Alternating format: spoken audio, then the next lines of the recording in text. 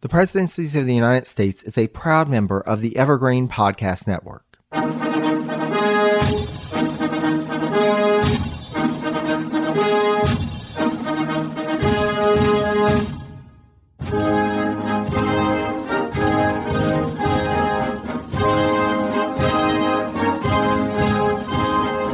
Hello and welcome to the Presidencies of the United States. I'm your host, Jerry Landry. I want to welcome you, dear listeners, to a new series. This series came about actually as part of a joke. So a couple of years ago on April Fool's Day, I joked that I was changing the podcast to the Vice Presidencies of the United States. And I actually was surprised that so many people wanted to hear about vice presidents. And so I've had this idea percolating in my mind for quite a while, and things started to come together. And especially, I wanted this series to come together as a partnership, as a collaboration. And so I would like to welcome my husband, Alex, who was previously on the Paul Hamilton episode of the Seat at the Table special series.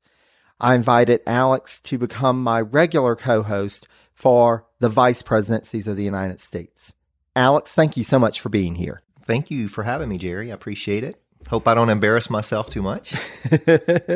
Oh, I've been doing that for years. It's fine. It's fine. But as you can see, listeners, we are going to talk about the vice presidents. There have been, to date, 49 individuals who have served as vice president of the United States. And though we'll talk more about the office in a minute, I thought we'd start by just running through some numbers, just trying to figure out what this office is and how many people we're going to talk about and kind of some of their situations. Welcome to Anthology of Heroes, the podcast that explores the most pivotal moments of history through the eyes of those who lived it. In this podcast, we don't spend our time recounting facts and dates. Instead, we follow in the footsteps of national heroes, kings, or ordinary people who lived and breathed the moments that shaped our world. We're not hemmed in by eras, borders, or religions. Instead, we seek out the tales of those who defied the odds and fought passionately for their beliefs. Whether they're right or wrong is up to you to decide. From Vercingetorix's doomed rebellion against Rome, to Osceola's unshakable war against the USA, all the way up to the inspiring Sobibor concentration camp uprising in World War II, each episode is an immersive listening experience, blending music and sound effects to really draw you into the story. Our episodes go for about 45 minutes, making them perfect for your commute, and are crafted using a wealth of historical sources, which I list on our website if you want to learn more.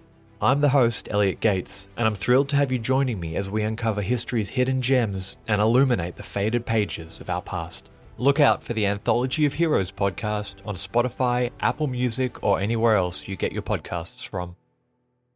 So of those 49 vice presidents, 9 have actually become presidents. So there are going to be some names that are quite familiar to all of our listeners, as well as to you, Alex.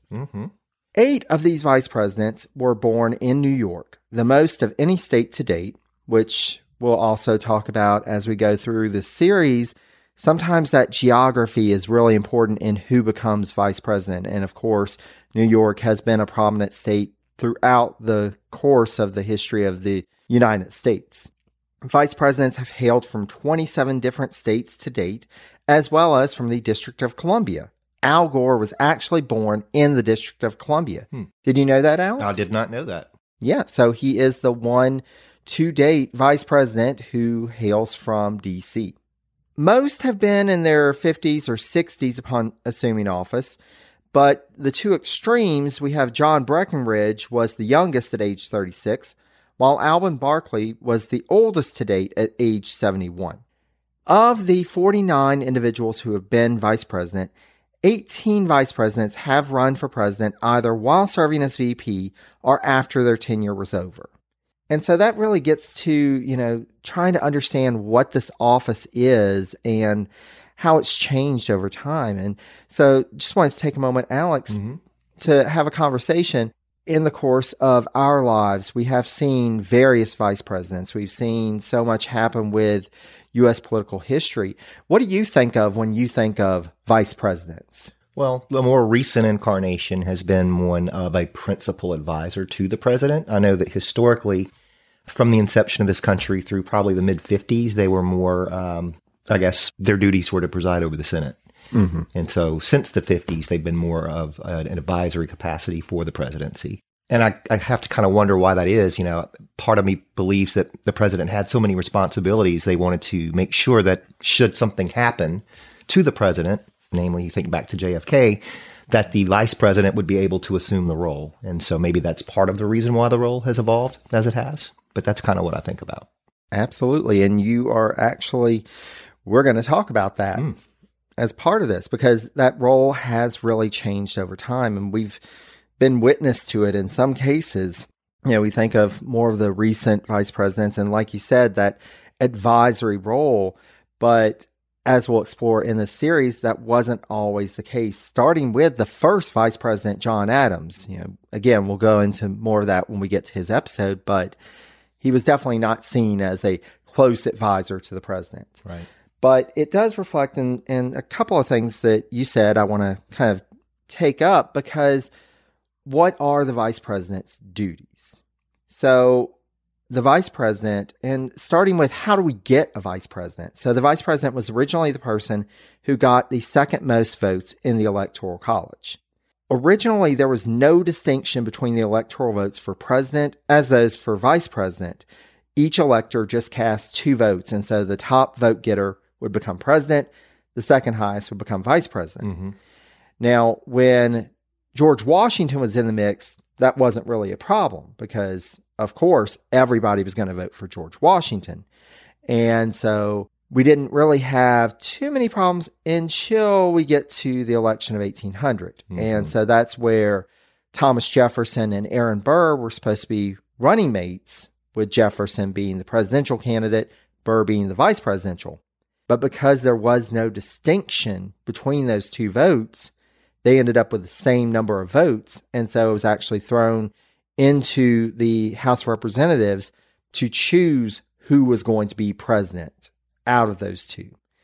And of course, after that, folks realized, oh, this really is a bad idea because, I mean, we almost ended up with Aaron Burr as president.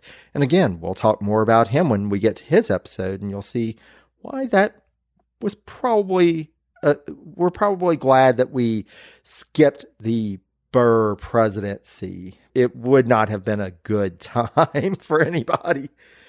But with that, they decided, okay, we need to rethink this. And so the 12th Amendment was passed, which actually differentiated those electoral votes.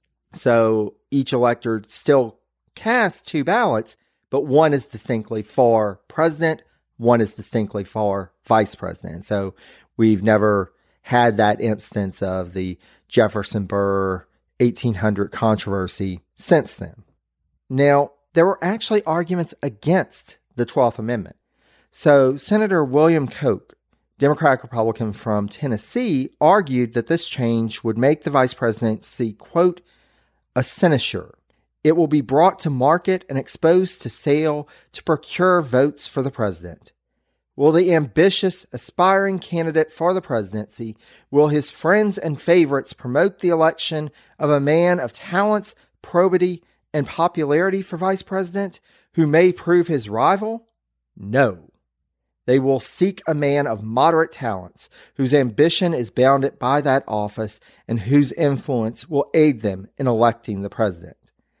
So he was actually saying that this would kind of diminish that office and make it so that it was something that was not above the board, that this would really be, this really wouldn't be a good idea. But of course, the 12th Amendment went through. We haven't really seen people trying to buy the vice presidency, but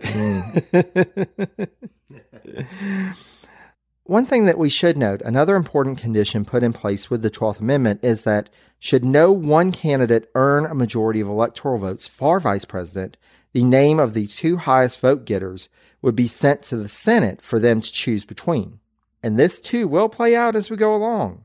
I'm looking at you, Richard Mentor Johnson.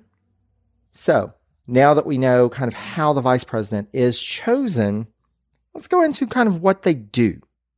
Though it was implied initially with the vice president being the second highest vote getter in the presidential balloting, the 12th Amendment also made it clear, quote, no person constitutionally ineligible to the office of president shall be eligible to that of vice president of the United States.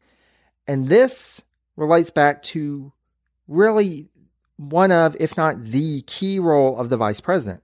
As stated in Article 2, Section 1 of the Constitution, quote, in case of the removal of the president from office or of his death, resignation, or inability to discharge the powers and duties of the said office, the same shall devolve on the vice president, and the Congress may by law provide for the case of removal, death, resignation, or inability, both of the president and vice president, declaring what officer shall then act as president, and such officer shall act accordingly until the disability be removed, or a president shall be elected. So that was a long-winded way of saying the vice president takes up and let me make sure I have my words right, the office of the president shall devolve on the vice president. That's kind of not sounding too optimistic. Devolve. And we shall see this too, because when this actually happened, the first time that this happened with the death of William Henry Harrison in 1841, the question became, well, what does this mean? And also you've got that part in there about declaring what officer shall then act as president. So the question, and again, we'll explore this more when we get to Tyler's episode, but the question was, does the vice president become an acting president after the death of the president, or does that person become the actual president? And John Tyler said, no, that person becomes president. The vice president is now the president. But that was a whole question because it's really not clear in all of this. Mm-hmm. Now, the other main responsibility of the vice president, as you said, Alex, is to preside over the Senate. According to Article 1, Section 3, Clause 4, quote, the vice president of the United States shall be president of the Senate, but shall have no vote unless they be equally divided. The tiebreaker. The tie-breaking vote. And we shall see this come up time and again, and this does become an important role of the vice president. And the vice president has cast some pretty prominent tie-breaking votes over the years. Now, one thing I should note, so I said that was in Article 1, which is where, it's the part of the Constitution that stipulates, the making of the Congress, the powers of the Congress. So this means that the vice president is actually mentioned in the Constitution before the president. Wow. Yeah. Now, in terms of that tie-breaking vote, 297 have been cast by vice presidents to date, with 12 vice presidents, the most recent of which being Joe Biden, never having the opportunity to cast a tie-breaking vote. So out of those 49, 12 never cast a tie-breaking vote. Okay.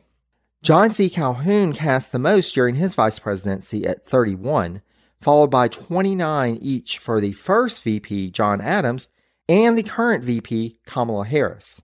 As Vice President Harris still has some time left in her tenure at the time that we're recording this, it could be that she ends up surpassing Calhoun and becoming the top tie-breaking vote caster. So we'll have to wait and see on that one. When the vice president is not present for Senate proceedings, the president pro tempore, which is an officer selected by the Senate from their members, is charged with presiding over the body. And especially like in the early days, the vice president really made a point of being there. But as time went on, there were some vice presidents that were like, I'm just sitting up there. Why would I do that? And so to have somebody presiding over the body, the Senate elects somebody to do that. So the vice president doesn't necessarily have to be there. Okay. Yeah. In this, this office, of course, has had some changes, and there have been constitutional changes to the vice presidency, including Section 3 of the 20th Amendment, which was the amendment which changed Inauguration Day from March 4th to January 20th. It actually put in a contingency plan that, to date, has not been put into play. Quote, If at the time fixed for the beginning of the term of the president-elect shall have died, the vice president-elect shall become president. If a president shall not have been chosen before the time fixed for the beginning of his term, or if the president-elect shall have failed to qualify, then the vice president-elect shall act as president until a president shall have qualified. And the Congress may by law provide for the case wherein neither a president-elect nor a vice president-elect shall have qualified, declaring who shall then act as president, or the manner in which one who is to act shall be selected, and such person shall act accordingly until a president or vice president shall have qualified. So basically this is saying, and this amendment was actually, it came in the 20th century. So to date, we haven't seen this play out, but they start to get concerned. Well, what happens if somebody who is elected as president dies before they're inaugurated? It wasn't clear that the vice president would just then become the president until this. And thinking of the time when this happened, because this was during FDR's time, FDR had an assassination attempt prior to his first inauguration. So this was still fresh in people's minds. Oh, I guess we do need to figure this out, right, of what happens, and of what happens if we lose both of them. If the president-elect and the vice president-elect are no longer there, what happens? Yikes. Yeah. Luckily, we have not had this instance yet, and let's hope to keep that trend going. Knocking on wood. Yes. Now, I said that there was some concern about what if the vice president would actually become president, or if they were a president, an acting president, what was happening if the president died.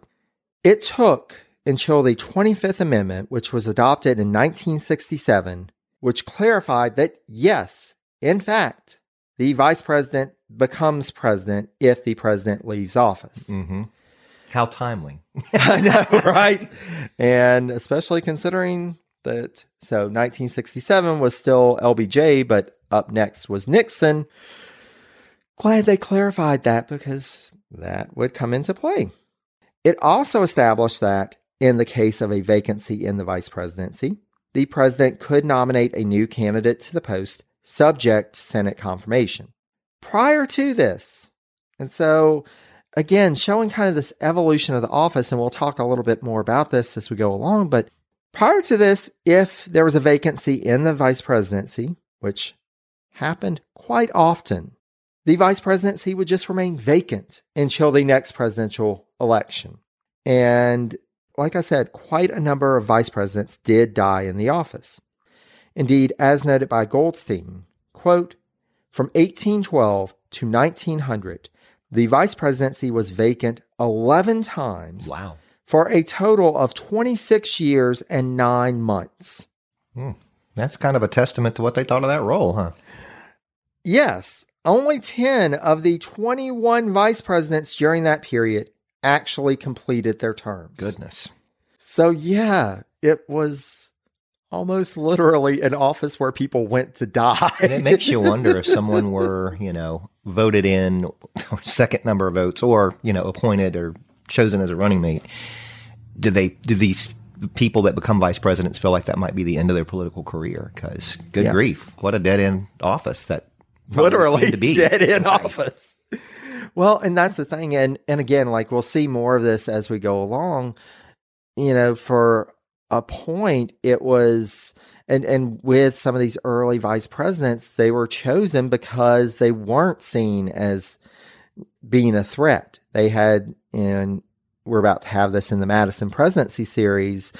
It actually has probably been released by the time this episode releases, but Elbridge Gerry was chosen as vice president because, George Clinton had already passed away. So again, this was an instance that the office was vacant, but the 1812 election was just around the corner. So it really wasn't seen as a big deal. But Elbridge Gerry was chosen because he wasn't seen as a political threat.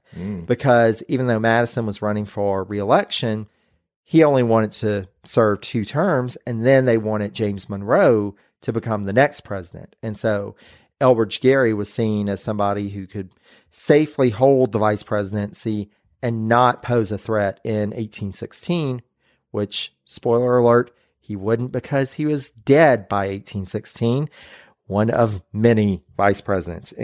And to that point, 7 vice presidents have died while in office, while 2 have resigned. Mm-hmm. So going back to this 25th Amendment, the 25th Amendment also provided for the president to temporarily transfer their powers and authority to the vice presidency if they were to be incapacitated. And so this has been used numerous times since when a president was undergoing surgery.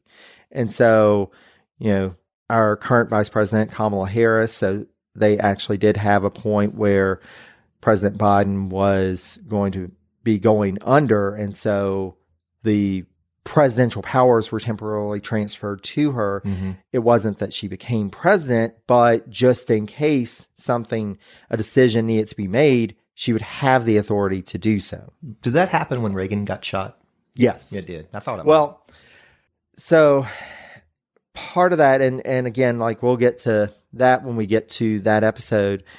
So that was George H.W. Bush. There was some confusion because the Secretary of State, Alexander Haig, was saying that he was in charge because Vice President Bush wasn't in the area at the time. They hadn't gotten in touch with him yet. But technically, because the president was incapacitated, Vice President Bush was the one who had the authority just in case.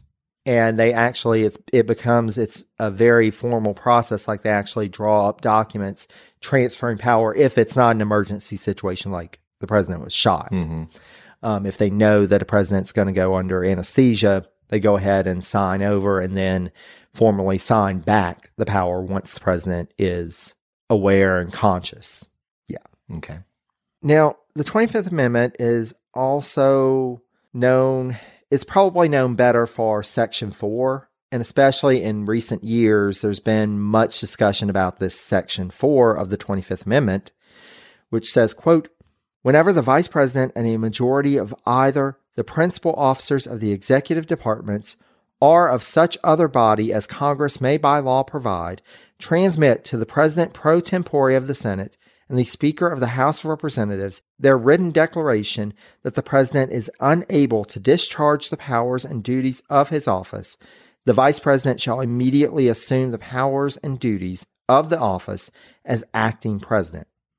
So there's more that goes along with that, but basically this is, saying that a president is unable to discharge the powers and duties of the office. Mm-hmm.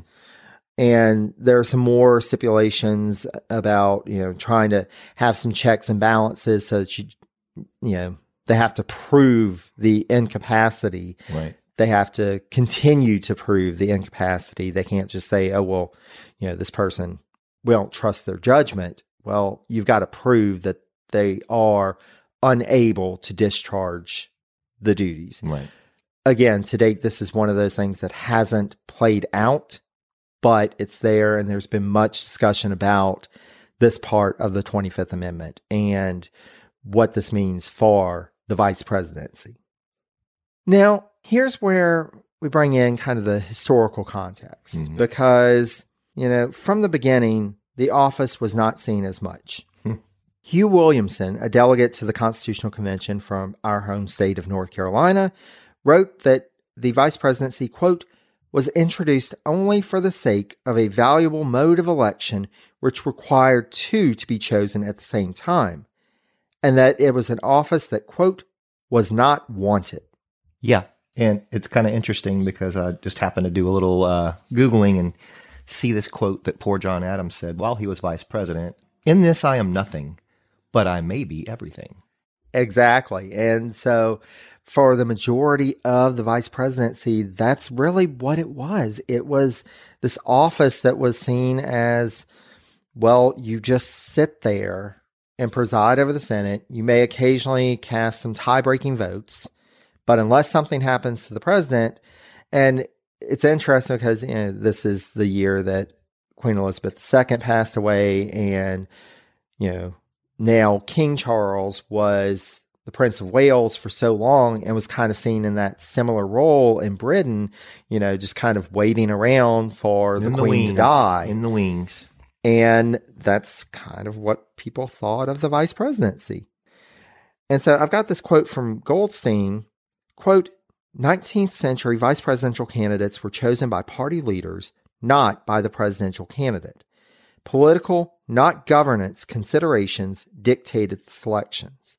The second spot was generally used to achieve geographic and/or ideological balance, to heal party wounds, or to enhance the ticket's appeal in a competitive state. Vice presidents accordingly had little reason to feel indebted to the president. Often, they disagreed on fundamental issues.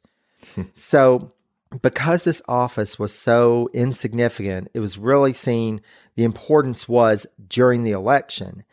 And it wasn't even the importance to the president, it was more to the party, trying to make sure that, and again, like thinking of New York, okay, well, if we've got a presidential candidate that's from another part of the nation, maybe to make sure that we get New York votes, we'd put someone from New York on the ticket, somebody who may be more popular, or if we're having some disputes within the party, and we do see this like even in the 20th century, there was a reason that LBJ was chosen as Kennedy's running mate. Yeah. It was to try and heal some of those wounds, to try and address some of the concerns about Kennedy.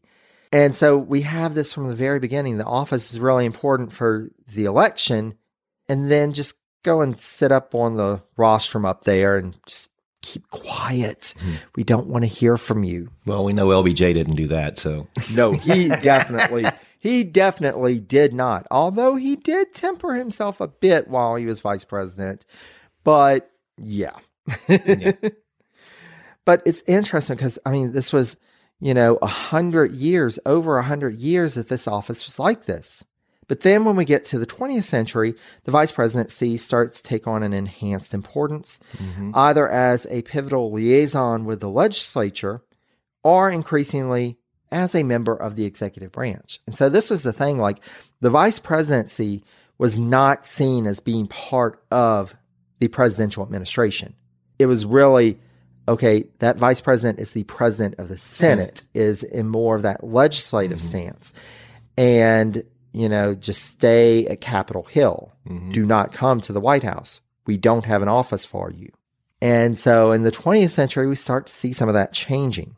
And part of this is because the presidential candidate increasingly had more of a say over who their running mate was. So if you've just got two guys who are being chosen who really don't know one another or really don't care about one another, of course, there's not going to be a warm relationship. But when the presidential candidate starts to be able to say, hey, I think so-and-so would be a good choice for my running mate, then it becomes more of, okay, well, why are you choosing this person? Do they have something valuable that they can bring to the table in terms of, being that, like you said, Alex, the advisor, or like LBJ, is this somebody who knows how to get things done on Capitol Hill that maybe we can use to help to further the president's legislative agenda? But still, as noted by Goldstein, quote, presiding over the Senate remained the vice president's central occupation for the first half of the 20th century. In the early 20th century, Vice President Thomas Marshall, so this was Woodrow Wilson's vice president, described the experience of being vice president as follows, quote, like a man in a cataleptic state, he cannot speak, he cannot move, he suffers no pain, and yet he is perfectly conscious of everything that is going on about him. Ooh, wow. Yeah. Again, dead-end office. Do you want to be vice president? No, not many people really did at the time, and for a long period of time, people did not seek out the vice presidency. But, after Marshall says that, Marshall was vice president for 2 terms. And then you have Warren Harding and Calvin Coolidge come in. So Coolidge was his vice president. Calvin Coolidge became the first vice president invited to attend cabinet meetings. 20th century, 1920s, finally, the vice president is invited to a meeting of the cabinet. 140 years later. Wow. Yeah. And ultimately, after a century and a half, the vice president would end up with an actual office in the White House itself. Imagine that. Wow. Was it the broom closet? I'm imagining that the early offices were probably like, okay, where's a small office that we can stick this person in? But, it's still like you see in the 20th century, increasingly the vice president is being drawn into that executive administration.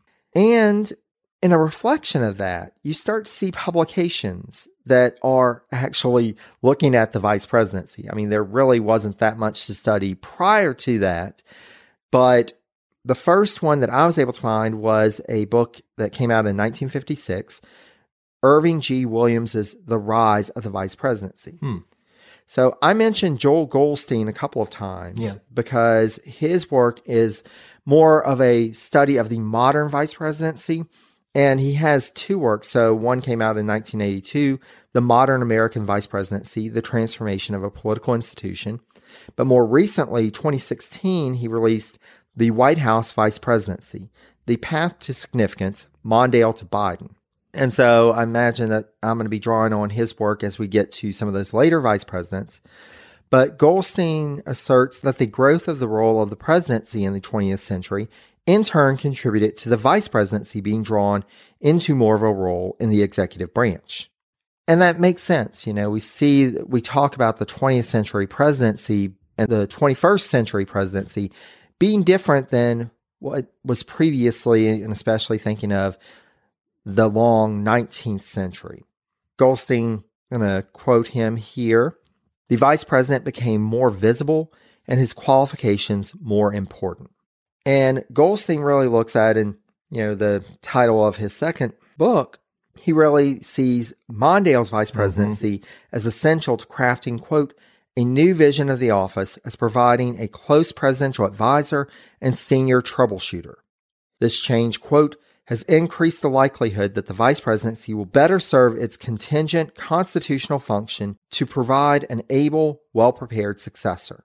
So, he sees this transformation as not just being, a growth of the role of the vice presidency while vice president, but should something happen, the vice president will actually be able to take up the office with more confidence. And, we see some vice presidents who became president and were really at a loss of what to do. And the biggest example that comes to mind is Harry Truman. Harry Truman first had only been vice president for a short time when he became president. He had no clue what was going on besides what anybody else in Washington knew. He wasn't invited into cabinet meetings. He wasn't invited into kind of the inner circle, the workings of the Roosevelt administration. He didn't even know about the development of the atomic bomb until after he became president, and was shocked. He was like, oh my gosh, this has been going on this entire time? Where has this been?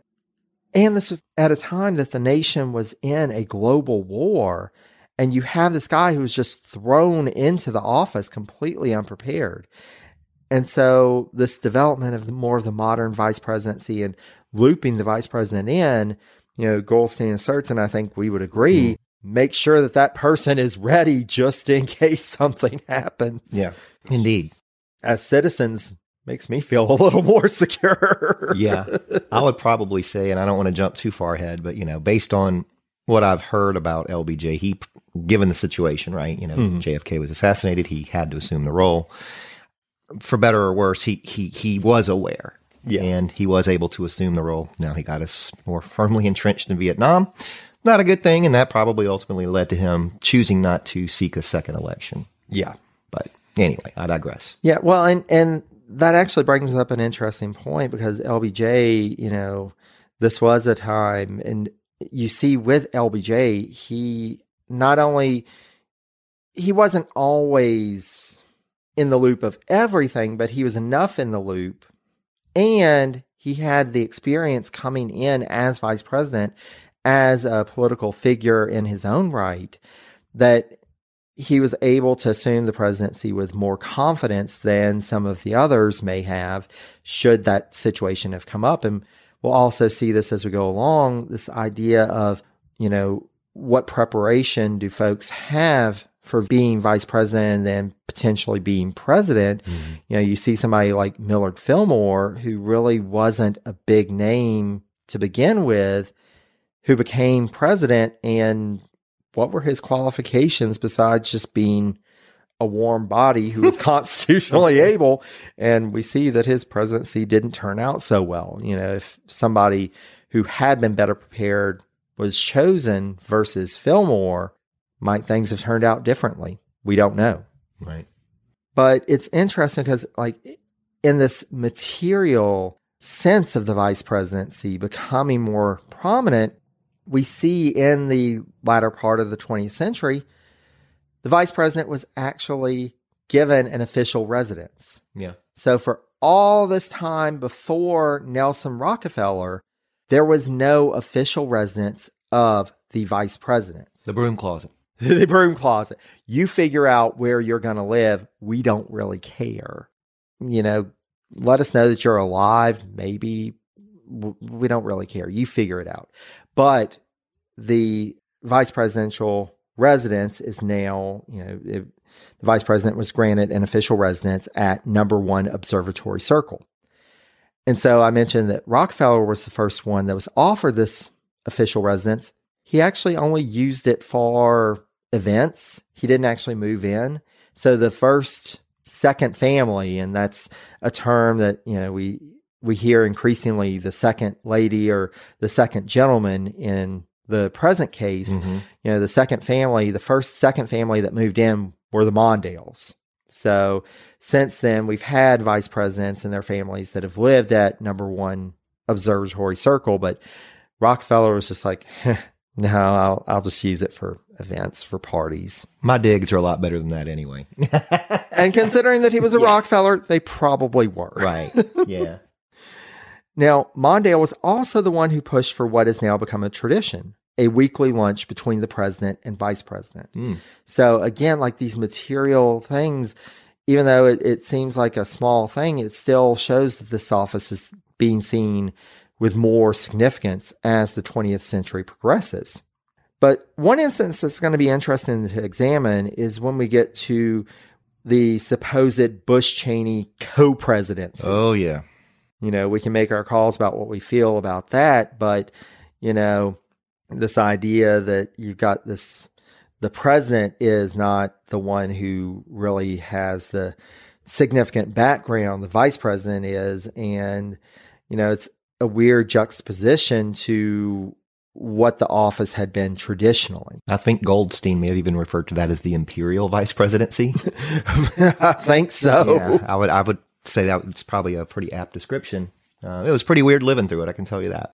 Sometimes we are cursed to live in interesting times. Oh, yeah. So, that's all I'll say about that for now. But, as we start to examine and start to think through this office, I did want to bring into this conversation another quote from Goldstein, quote, "Vice presidential power varies from administration to administration, yet the change is largely institutional, not simply personal. The vice presidency is no longer a sinecure. It matters now, a lot. Most vice presidential work now is significant." Mm-hmm. So we'll see as we go along, as we explore the lives of these folks, what this means. The times that it was seen as an insignificant office, did they actually do something, or were they really just sitting there? And what did it mean in terms of their careers? Because that's also another interesting thing. Even though we had a whole string of vice presidents that were dying in the 19th century. Of boredom or otherwise. Exactly. We did have some who went on to have careers after being vice president. And of course, I mentioned that some became president, but some went on to other offices. Mm-hmm. So wanted to do a little trivia, share some of the offices that post vice presidents held after their tenure of office as vice president. Do I need to find a buzzer? No? Okay. Or trivia. Trivia. No, I won't quiz you. I Okay. won't quiz you. All right. To date, only 2 vice presidents have served in cabinet-level positions after being vice president, and that was John C. Calhoun and Henry Wallace. 4 have served as diplomatic representatives abroad in their post-vice presidency, the latest being Walter Mondale, guy we've mentioned quite a few times already. He served as U.S. ambassador to Japan under Bill Clinton. Yep. 6 were reelected to the Senate after their vice presidency, the latest being Hubert Humphrey, who he was also granted a newly created honorific position of Deputy President pro tempore of the Senate. So kind of acknowledging that this was somebody who had served as president of the Senate and was now returning as a senator. Again, Walter Mondale comes up because he is to date the last former vice president to try for the Senate. In 2002, he lost his race against Norm Coleman, but he's the last one who actually stood for election trying to get back to the Senate. Yeah. Levi P. Morden is to date the only person to serve as a state governor after being vice president, and he is one of those vice presidents from the state of New York. Richard Mentor Johnson is to date the only former vice president to subsequently serve in a state legislature. In this case, it was the Kentucky House of Representatives. And we'll get into this, and these are definitely some complicated legacies. 2 former vice presidents served in the Confederate government during the Civil War. Yeah. So, as we'll see, and as this introductory episode kind of helps to highlight, the office of the vice presidency is one filled with triumph and tribulation, with great wins and tragic losses. It's a very human story, and so I'm hoping that we, as well as our listeners, will learn much from this exploration of it. So, Alex, what are you thinking so far in terms of the beginning of our journey through vice presidential history? It's very interesting. I can't help but go back to that quote that Vice President John Adams made about, "In this I am nothing." And I really feel bad for the guy because he had a challenge, as VP and certainly as president. But just to see the evolution, really, and to kind of live through it in the latter part of the 20th century, being that I had visibility to, Ford becoming president after Nixon resigned, and of course Mondale's expanded role, and of course the Imperial VP vice presidency with Cheney. It's just been really kind of interesting to see it all unfold. So it'll be cool to kind of go back and look at the history a little bit more in depth and kind of compare it to what I've been seeing since I've really kind of been paying attention to politics. Absolutely. Absolutely. And just to let you know, in terms of quotes from Adams, so Mr. Adams was somebody who we can count on for quite a few good quotes, and especially about the vice presidency. So, quotes and quips. Yes. Yes and yes. And we will see some of those in our next episode when we explore his vice presidency. And just to let our listeners know, so because the first 2 vice presidents are folks who became president, and we've covered quite extensively already, those first couple of episodes are not going to be extensive biographies of Adams and Jefferson. I think that on presidencies, we've already covered most of that. What I'd like to do with these first 2 episodes is really drill in on their time as vice president. And even though, some folks would be like, oh, well, that's the time that you skip over, there's actually some interesting stuff there to talk about. And I look forward to, and especially with Adams, the first vice president, seeing how this office came together and what role Adams played in that. So just know that those first 2 episodes will not be full biographies. We'll have like a quick rundown of Adams's life, but then we'll really focus in on that time as vice president. And just like with the Seat at the Table series, we're going to be ranking these vice presidents. Are you ready to pass judgment, Alex? Oh, I'm always ready to do that. I know. I know. See, and that's why I knew you would be the perfect person to bring on for this, because I know you. You're ready to pass judgment on some of these vice presidents. And believe me, there are some who are deserving of some judgment. I can't wait to get into the nitty-gritty. But just to share with you and with our listeners, what criteria we're going to be using to rank them on. So we will start with the resume round. So this round will look at the overall career and character of the vice president. The next round will be the campaign poster. This round examines the physical appearance of the vice president in their official portrait or photograph. Ooh, so that'll be good. Yeah, and so this is something, and I had to think through this when I was originally thinking of the Seat at the Table series, because so many Rexipods have rankings of portraits or depictions of individuals. I really didn't want to go that round with the Seat at the Table series because I really wanted to focus on kind of their impact. But with the vice presidencies, it really seemed like this was something that we should consider, because ultimately that's kind of how they were chosen. They, how they looked, how this would play out. And especially as we get to like the 20th century, that was something that came into consideration. So I thought that this would be something good to introduce. Then we've got another round, and I actually drew inspiration from the Ranking 76 podcast for this round, because this is our friend or foe round. This round evaluates whether the vice president supported the work of the administration or undercut the administration's efforts. And this is the one round that we can score either positive points or negative points. Yeah. and like I said, because the vice president wasn't chosen by the presidential candidate, there were times that the vice president was actively working against the presidential administration, as we'll see. So this is where we can really start to gauge, what was this vice president a friend or foe of the president? But then we've got a completely negative points round, the drag on the ticket.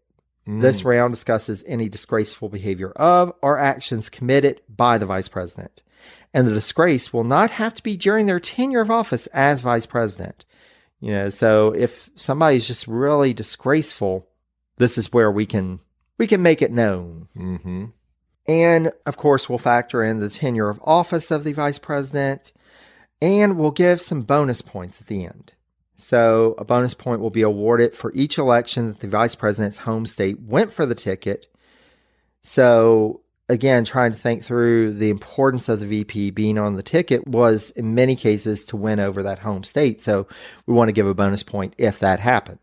We'll also award a bonus point if the vice president served in another lower public office, either appointed or elected, after their tenure as vice president. Okay. So those folks that we were talking about who went on after being vice president to do something else, we want to give them kind of an extra point because, you maintained your significance after serving in what was seen as a very insignificant office.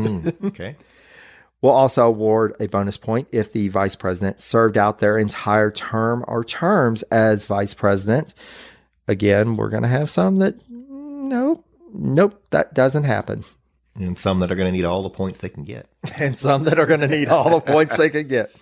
And then finally, we'll award a bonus point if the vice president actually became president. Okay. So we do have some folks who will be getting those bonus points, but, that seemed to me the best way to kind of round out. And especially one of the challenges was the fact that the vice presidency has changed so much.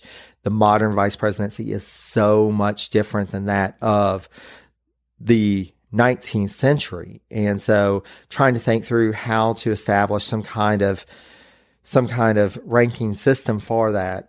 So hopefully this will kind of cover all of our bases.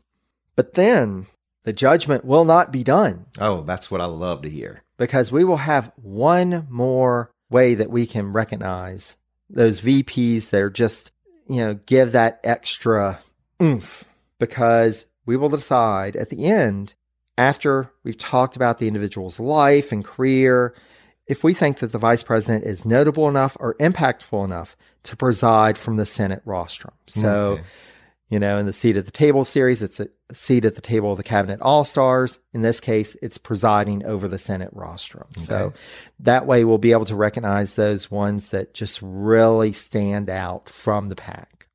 Cool. So, Alex, are you excited about this journey? I'm excited, and I'm not going to comment too much, but I have an idea that there are going to be some VPs that, and I'm already just kind of getting my judgment ready. It's like, yeah, man, why was this person even nominated to run with them, and what have they done since? So it's going to be very interesting to learn more. Absolutely. And just from what I know, and I look forward to learning more as I research, there's going to be some surprises out there.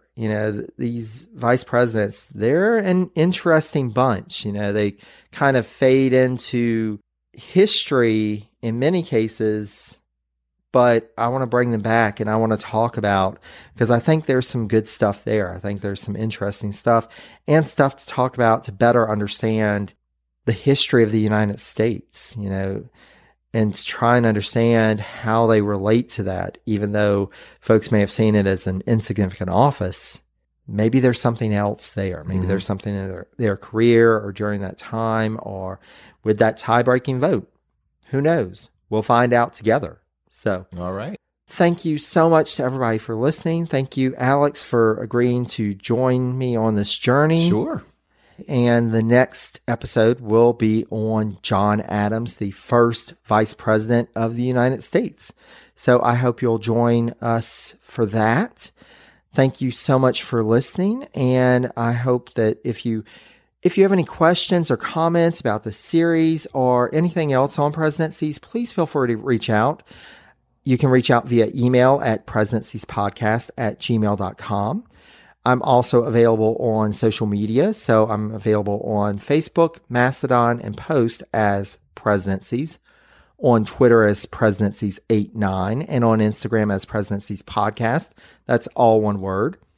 If you'd like to see more episodes of our regular narrative series or the Seat at the Table series, which looks at the life and legacy of cabinet members, you can find all those episodes on the website at Presidencies Podcast, again, all one word, .com. And I hope you'll join us for our next episode of the Vice Presidencies of the United States. We are so glad to have you on this journey with us. So thank you so much. Until next time, stay safe and healthy, be kind to one another, and take care, dear friends. Bye-bye.